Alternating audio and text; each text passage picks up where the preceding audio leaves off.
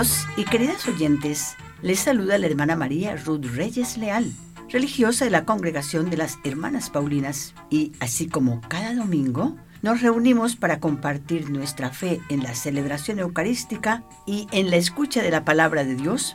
Así hoy, como cada domingo, les invito a participar de nuestro sencillo programa católico internacional, Jesús en mi vida diaria, con el único objetivo de que estas sencillas reflexiones colmen nuestro corazón y nuestra vida de la presencia amorosa de Dios, haciéndolo el huésped divino de nuestro corazón. Y así aprendamos cada día más a vivir con fe, esperanza y amor todos los días de nuestra vida diaria. Celebramos el Domingo SEXTO Ordinario y la Iglesia tiene hoy otras maravillosas celebraciones como la Jornada Mundial de Oración por el Enfermo, cuyo tema para esta jornada es sobre la cita bíblica del Génesis. No conviene que el hombre esté solo. Ya hablaremos sobre este tema. Y otra maravillosa celebración de hoy es la canonización de mamá ANTULA, la primera santa argentina. Lo comentaremos más adelante. Y las lecturas de la liturgia de este domingo nos ofrecen, como siempre, unos mensajes maravillosos para modelar nuestra conducta y nuestra vida diaria, según el ejemplo y el estilo de vida de Jesús.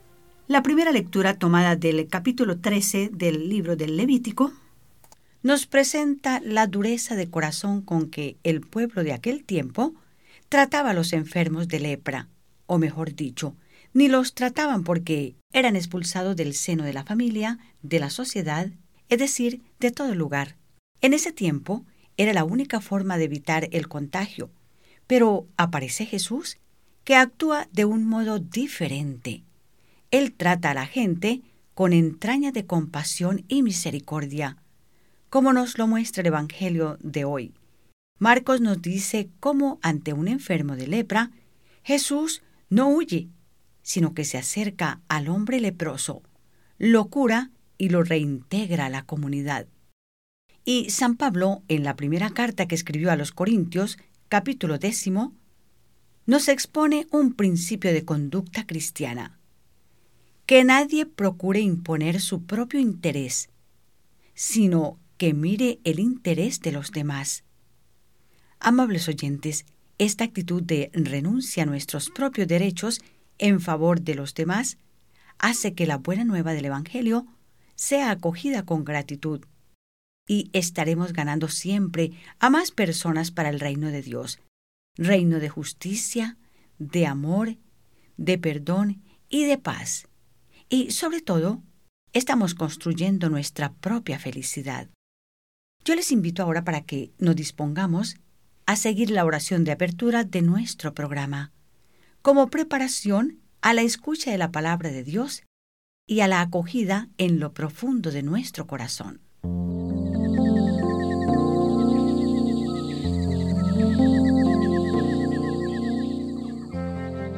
Señor Jesús, estoy cansado de mirar desde mi lecho de enfermo la chapa de la puerta, esperando a qué hora se mueve, porque alguien ha venido a visitarme. Señor, envía a alguien que quiera regalarme unos momenticos de su maravilloso tiempo, que me haga sentir la voz de aliento de alguien que con sus palabras y su presencia haga menos pesado el eterno silencio en que vivo las 24 horas del día. Señor Jesús, sanador de los enfermos, que pasaste sanando a todos por los polvosos caminos de Galilea, sin sentir repugnancia ante la enfermedad, como lo hiciste con el leproso del Evangelio de hoy, a quien le bastó solo que te lo pidiera, y tú lo curaste gustoso. Jesús querido, desde mi lecho de enfermo, te agradezco por las personas que me visitan, y pido para que ellas un día puedan escuchar de ti las palabras consoladoras: vengan benditos de mi Padre, porque estuve enfermo y viniste a visitarme. Amén.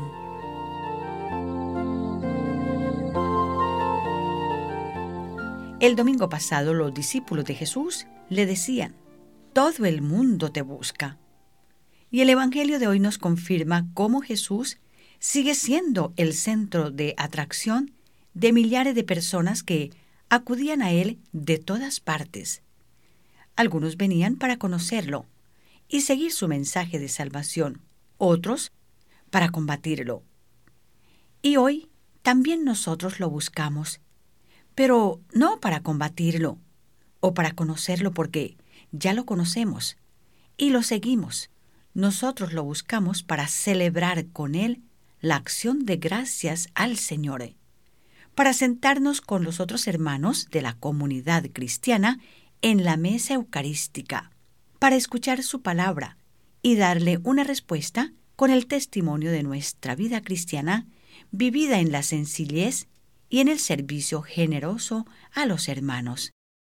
Y haciendo nuestro primer paréntesis musical, hemos invitado hoy a Walmir Alencar, quien nos trae el bonito mensaje: ¡Qué lindo eres! Oh, mi Señor, sé que no soy nada, sin merecer has hecho en mí una morada, mas al recibirte perfecta comunión se crea yo en ti, tú en mí. Mi alma dice: Dios, qué lindo eres. Yo en ti, tú en mí. Mi alma dice: Dios, qué lindo eres. Escuchábamos el bonito mensaje «Qué lindo eres» de Walmir Alencar y Fabio de Melo. Este mensaje forma parte de su repertorio Walmir Alencar, lo mejor en español, y es una producción de Paulinas en Bogotá, Colombia. El Evangelio del domingo pasado, en que Marcos nos presentaba la jornada inaugural de Cafarnaún, terminaba con una frase muy bella de Jesús: vámonos a otra orilla, a las aldeas cercanas, para predicar también allí, que para esto he venido. Y sucedió que un leproso estaba al borde del camino pidiendo limosna. Al ver pasar a Jesús acompañado de un gran gentío, en lugar de gritar el conocido grito «impuro, impuro», más bien decididamente se acerca a Jesús y de rodillas le suplica: «Señor, si quieres puedes curarme». Él no exagera su desgracia. Estaba simplemente en la presencia del que sabía que podía curarlo y directamente implora la bondad de Jesús. «Si quieres, puedes curarme». Y Jesús, que mira el corazón, supera el aspecto de este leproso y descubre que sus labios han pronunciado una perfecta oración, llena de fe y de confianza en su bondad. Y aquí vemos este leproso, cuyo camino hacia sus hermanos estaba cerrado, pero sabía que el camino hacia Jesús estaba siempre abierto, y hoy lo estaba esperando. Escuchemos textualmente las palabras del Evangelio de San Marcos en el capítulo 1, versículos del 40 al 45. En la voz de nuestro colaborador, señor Nelson Merino. Se le acercó un leproso que se arrodilló y suplicó a Jesús: «Si quieres, puedes limpiarme». Jesús tuvo compasión, extendió la mano, lo tocó y le dijo: «Yo lo quiero, queda limpio». Al instante se le quitó la lepra y quedó sano. Entonces Jesús lo despidió, pero le mandó enérgicamente: «No se lo digas a nadie, preséntate al sacerdote y le darás por tu purificación lo que ordena la ley de Moisés. Así comprobarán lo sucedido». Pero el hombre, en cuanto salió, empezó a hablar y a contar detalladamente todo el asunto. Y resultó que Jesús ya no podía entrar públicamente en el pueblo. Tenía que andar por las afueras, en lugares apartados, pero de todas partes llegaban a donde Él estaba.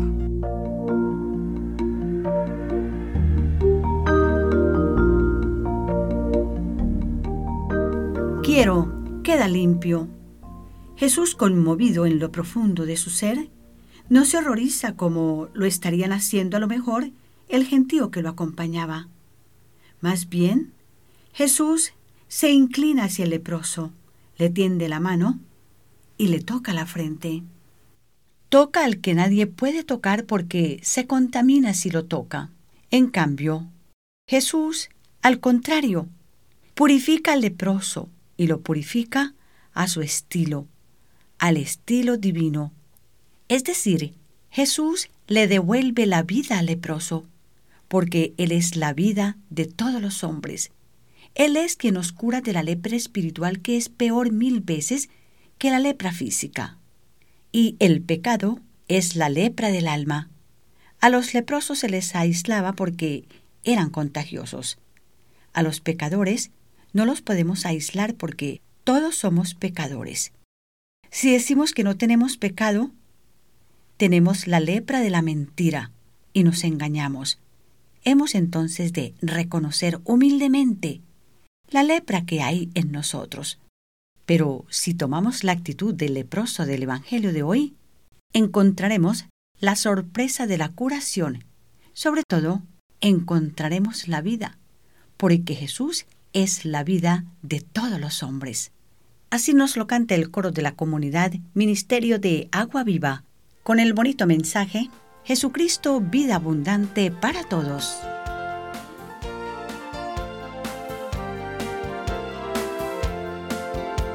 Salir a gritar y anunciar, todos juntos marchando con fe, y la buena noticia mostrar, que la Iglesia solidaria en la justicia con los pueblos hoy se encarna en su misión.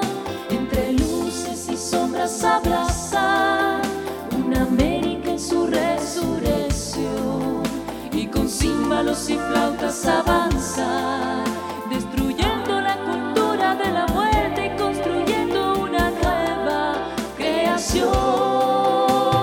Jesucristo, vida abundante para todos, el pan nuestro y culmen de la fe.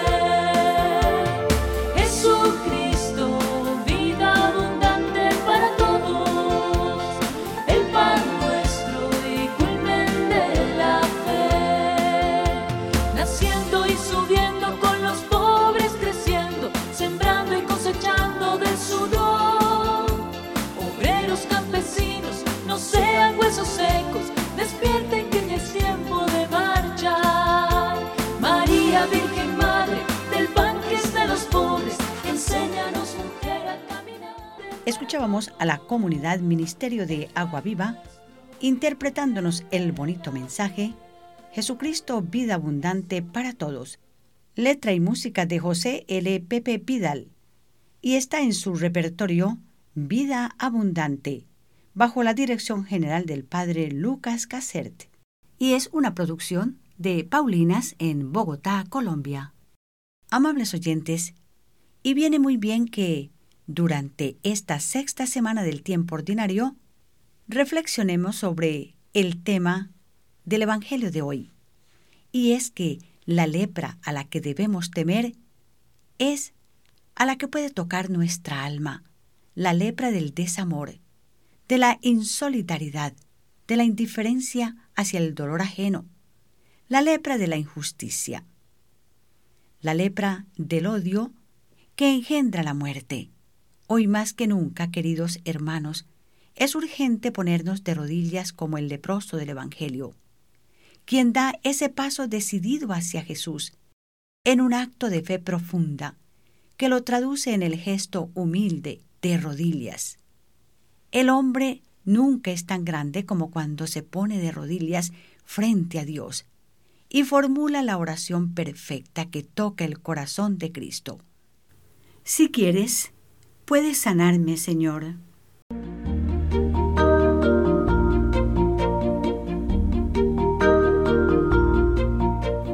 Nuestro diálogo con Dios se realiza mediante la oración. Lo recordábamos también en el programa pasado, con el ejemplo lindísimo de Jesús, quien realizó esa perfecta síntesis entre su actividad apostólica y su oración, su comunicación íntima con el Padre. Nuestra oración debe ser esa fuerza que nos ayude a revisar nuestra vida y a sentir el temor no tanto de contagiarnos de la lepra física, cuanto a contagiarnos de la lepra que puede hacernos sordos a la voz de Dios y ciegos a la necesidad del hermano, encerrándonos en nuestro propio egoísmo y llevándonos al vacío, a la tristeza y a la depresión. Y pidamos también en la oración que tomemos conciencia de la necesidad urgente que tenemos de ponernos de rodillas delante de Dios para reconocer la clase de lepra que hay en nuestro corazón. Quizá sea eso lo que no nos deje encontrar el verdadero sentido a la vida, porque a lo mejor nos hemos familiarizado con la lepra que tenemos y ya no nos asusta la lepra. Es decir, ha desaparecido la conciencia del pecado. ¿No será que esta actitud del leproso, de rodillas frente a Jesús pidiéndole ser curado, sea una interpelación para el hombre de hoy y para cada uno de nosotros?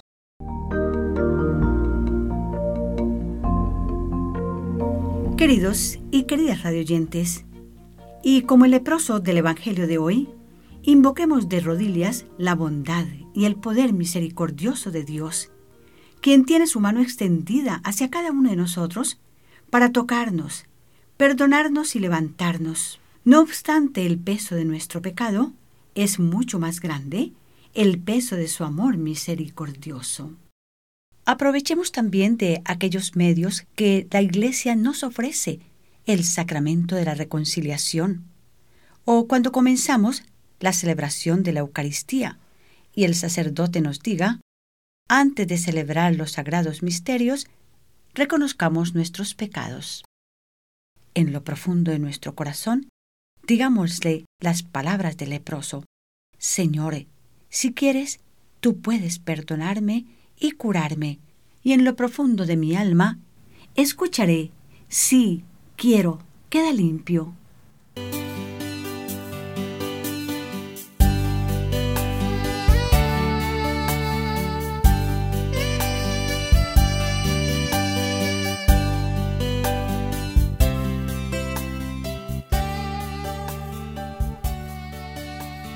Queridos y queridas radioyentes, las hermanas Paulinas estamos presentando nuestro programa católico internacional Jesús en mi vida diaria, hoy en el domingo sexto del tiempo ordinario del ciclo B, con el único objetivo de que cada domingo estas sencillas reflexiones nos dispongan para la escucha de Dios en nuestra vida y, como el leproso del Evangelio de hoy, dar testimonio de una fe auténtica en el poder y amor misericordioso de Dios Padre, quien está siempre listo para curarnos, siempre y cuando nos dispongamos a ir hacia Él con la fe del leproso.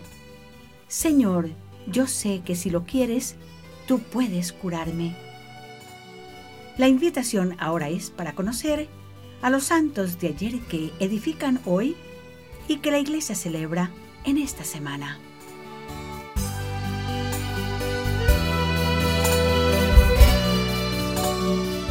El 12 de febrero la Iglesia celebra a Santa Eulalia. El 13 celebra a San Jordán de Sajonia. El 14 de febrero la Iglesia celebra a los santos Cirilo y Metodio. El 15 de febrero la Iglesia celebra a San Claudio de la Colombière. El 16 de febrero la Iglesia celebra al Beato José Alamano. El 17 celebra a los 7 santos fundadores. El 18 celebra a Santa Bernardita Subirus. Felicitamos a quienes celebran en esta semana su santo nomástico o su cumpleaños y con mucho cariño y como siempre les ofrecemos el lindo regalo de nuestras oraciones. Y a continuación les presento con mucho gusto las noticias de la Iglesia y del mundo.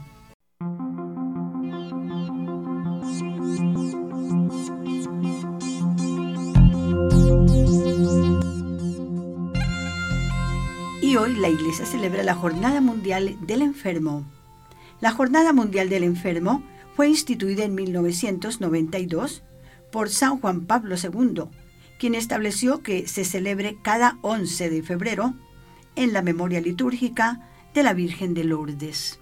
Y el tema para esta jornada es: no conviene que el hombre esté solo. Génesis 2:18. Desde el principio, Dios, que es amor, creó el ser humano para la comunión, inscribiendo en su ser la dimensión relacional. Así, nuestra vida, modelada a imagen de la Trinidad, está llamada a realizarse plenamente en el dinamismo de las relaciones de la amistad y del amor mutuo. Hemos sido creados para estar juntos, no solos. Y es precisamente porque este proyecto de comunión está inscrito en lo más profundo del corazón humano que la experiencia del abandono y de la soledad nos asusta, es dolorosa e incluso inhumana. Al mismo tiempo, dice su santidad el Papa Francisco, me uno con dolor a la condición de sufrimiento y soledad de quienes a causa de la guerra y sus trágicas consecuencias se encuentran sin apoyo y sin asistencia. La guerra es la más terrible de las enfermedades sociales y son las personas más frágiles las que pagan el precio más alto. Hermanos y hermanas, el primer cuidado del que tenemos necesidad en la enfermedad es el de una cercanía llena de compasión y de ternura. Por eso, cuidar al enfermo significa, ante todo, cuidar todas sus relaciones con Dios, con los demás, familiares, amigos, personal sanitario, toda la creación y consigo mismo. ¿Es esto posible? Claro que es posible, y todos estamos llamados a comprometernos para que sea así. Fijémonos en la imagen del buen samaritano, Lucas 10, 25, 37, en su capacidad para aminorar el paso y hacerse prójimo en la actitud de ternura con que alivia las heridas del hermano que sufre. Recordemos esta verdad central de nuestra vida, que hemos venido al mundo porque alguien nos ha escogido. Hemos sido llamados a la comunión y a la fraternidad. Esta dimensión de nuestro ser nos sostiene de manera particular en tiempos de enfermedad y fragilidad, y es la primera terapia que debemos adoptar todos juntos para curar las enfermedades de la sociedad en la que vivimos.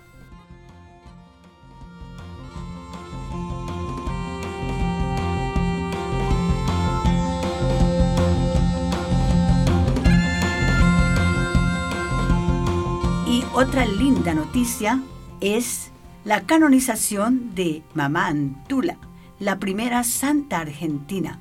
El Papa Francisco preside hoy, 11 de febrero, la ceremonia de canonización de María Antonia de Paz y San José, la beata argentina conocida como Mamá Antula. La beata María Antonia de Paz y Figueroa, conocida como Mamá Antula, nació en 1730 en Santiago del Estero.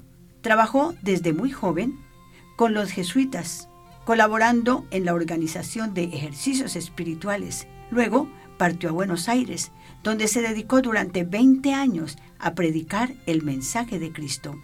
En 1795 fundó la Santa Casa de Ejercicios Espirituales en Buenos Aires, la que aún cumple su misión bajo el cuidado de la congregación Hijas del Divino Salvador.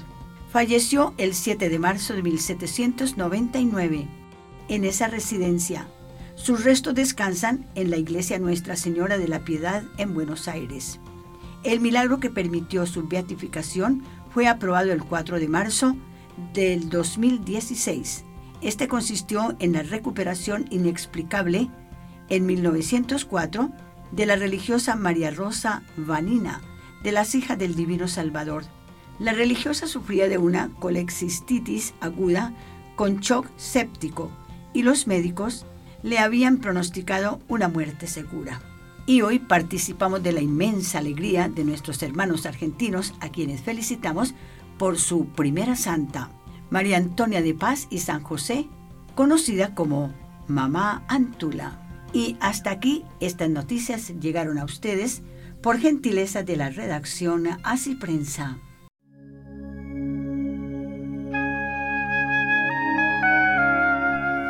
Bien, y llegó el turno para el Padre Carlos, quien se encuentra sonriente y feliz como siempre en nuestros estudios, y le decimos bienvenido, Padre Carlos, a nuestro programa de hoy. Muchas gracias, hermana Ruth, qué alegría estar aquí con usted y con sus oyentes. Hace algunas semanas comenzábamos nuestro año nuevo y estábamos aún en tiempo de Navidad. Parece increíble, pero ya dentro de algunos pocos días comenzaremos nuevamente nuestro peregrinaje cuaresmal. Este tiempo sagrado de la Cuaresma nos invita a ver nuestras vidas de una manera nueva. Este tiempo nos invita a reflexionar sobre nuestros pecados y sobre las áreas de nuestra vida que aún no hemos ofrecido a Dios. Dios no viene a dominar, Él viene a darnos plenitud de vida. Mas, sin embargo, hay parte de nuestra humanidad que no confía en esta realidad. Queremos controlar todos los aspectos de nuestra vida. Queremos ofrecerle quizá alguna parte de nuestro corazón a Dios y mantener otras partes para nosotros mismos, pensando que si le ofrecemos la totalidad del corazón, vamos a quedarnos sin algo esencial de nuestro ser.